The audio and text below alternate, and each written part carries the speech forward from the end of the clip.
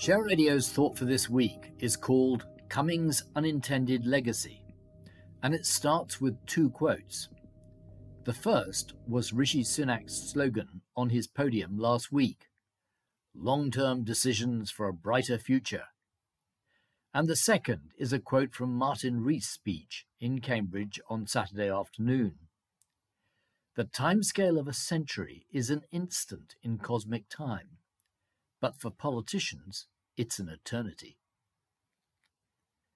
Many BBC television viewers in the United Kingdom will have been watching Laura Kuenssberg's State of Chaos on Monday evenings, in which she charts the turbulent course of UK politics over the past 7 years. On Monday the 18th of September, she highlighted the impact of Dominic Cummings on the civil service, which began with his insistence that Number 10 should take control of a team at HM Treasury. This led directly to the resignation of Sajid Javid as Chancellor of the Exchequer, and the promotion of Rishi Sunak into that role from Chief Secretary to the Treasury. We're now seeing the legacy of that combined governance following the departure of Boris Johnson and Dominic Cummings. Rishi Sunak's strong financial background, both in government and in commercial life before his election to Parliament in 2015, has effectively transferred HM Treasury into Number 10. And what Cummings planned to be Number 10 controlling HM Treasury has actually become the complete reverse.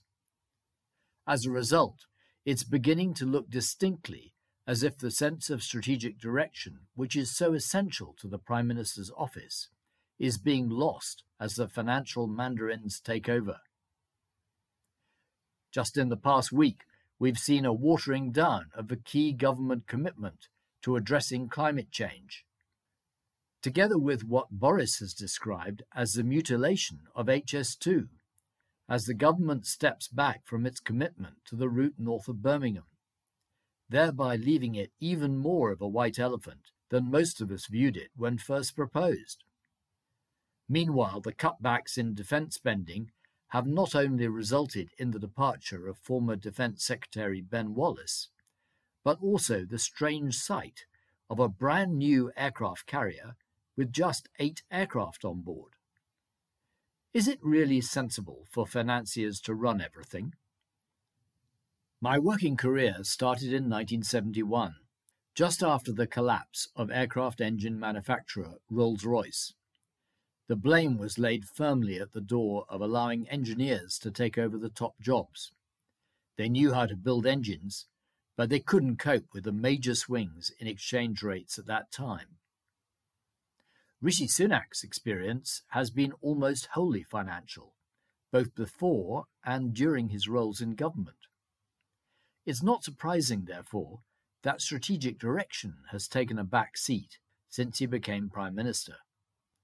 Looking at his 5 pledges, it's certainly possible to see matters of immediate concern for the general public: stopping illegal immigration and cutting the NHS waiting lists.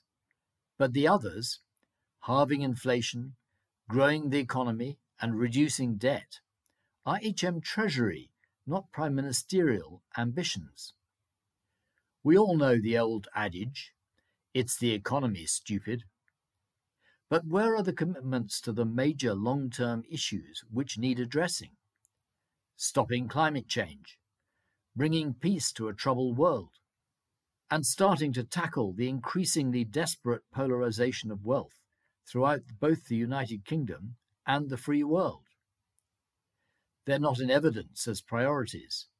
Even the latter economic issue is being bypassed.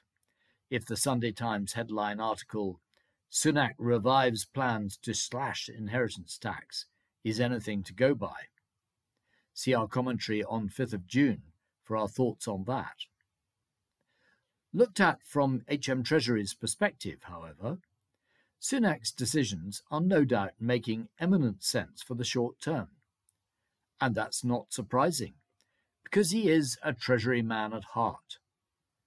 And it all tracks back to Dominic Cummings trying to do precisely the reverse.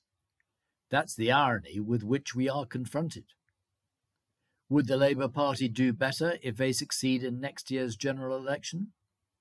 It remains to be seen, but there is at present quite a bit of evidence of their strategic vacillation.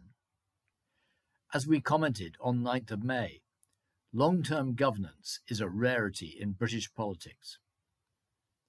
It's therefore interesting to see how King Charles appears to be stepping forward to fill this vacuum. His recent visit to Paris was not just pomp and circumstance, although there was quite a lot of that. He also had plenty to say on strategic direction, on peace and on climate change. We once again face unprovoked aggression on our continent, the importance of standing in resolute solidarity with the Ukrainian people.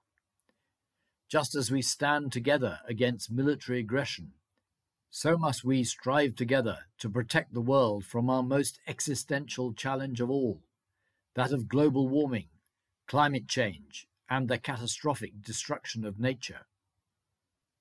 He spent several hours in discussion with President Macron, and I'm quite sure that that was not just on pleasantries. After 70 years of the monarchy restricting its political input to those very private weekly audiences with the Prime Minister, it looks as if King Charles is stepping forward to make a more visible contribution. Provided that he restricts his views to non-party political issues and retains a focus on the long term, that may make a lot of sense. You have to go back to the first terms of Margaret Thatcher or Tony Blair to see governance by statesmen rather than by politicians, and maintaining long-term strategic direction has suffered as a result, although there is continuing evidence of Gordon Brown's interest in long-term issues. On Saturday afternoon, I attended a lecture given by Lord Martin Rees in Cambridge.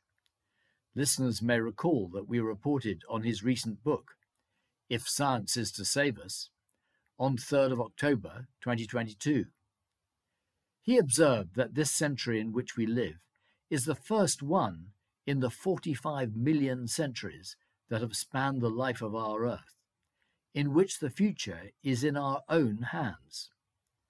And after remarking that politicians only act for the long term if the public is on side, he remarked that while the timescale of a century is a mere instant in cosmic time, for politicians it's an eternity. We therefore clearly need to get the public on side with these long-term concerns. As Martin says, there is no planet B for humanity. If we want our descendants to enjoy anywhere near the quality of life that we have, we must take these warnings seriously, and that includes young people. The Children's Society survey has just reported that, even for 10 to 17-year-olds, worries about the environment take second place to those about the cost of living. Dominic Cummings probably thought that he was providing strategic direction in his strange and chaotic attempt to shake up British politics, but the damage he has caused was not restricted to the Johnson era. It continues with us today. Financial, market-orientated people are good at dealing with short-term issues, but we need strategists to plan for the future and to make the case for general public support. Who will accompany King Charles in this quest?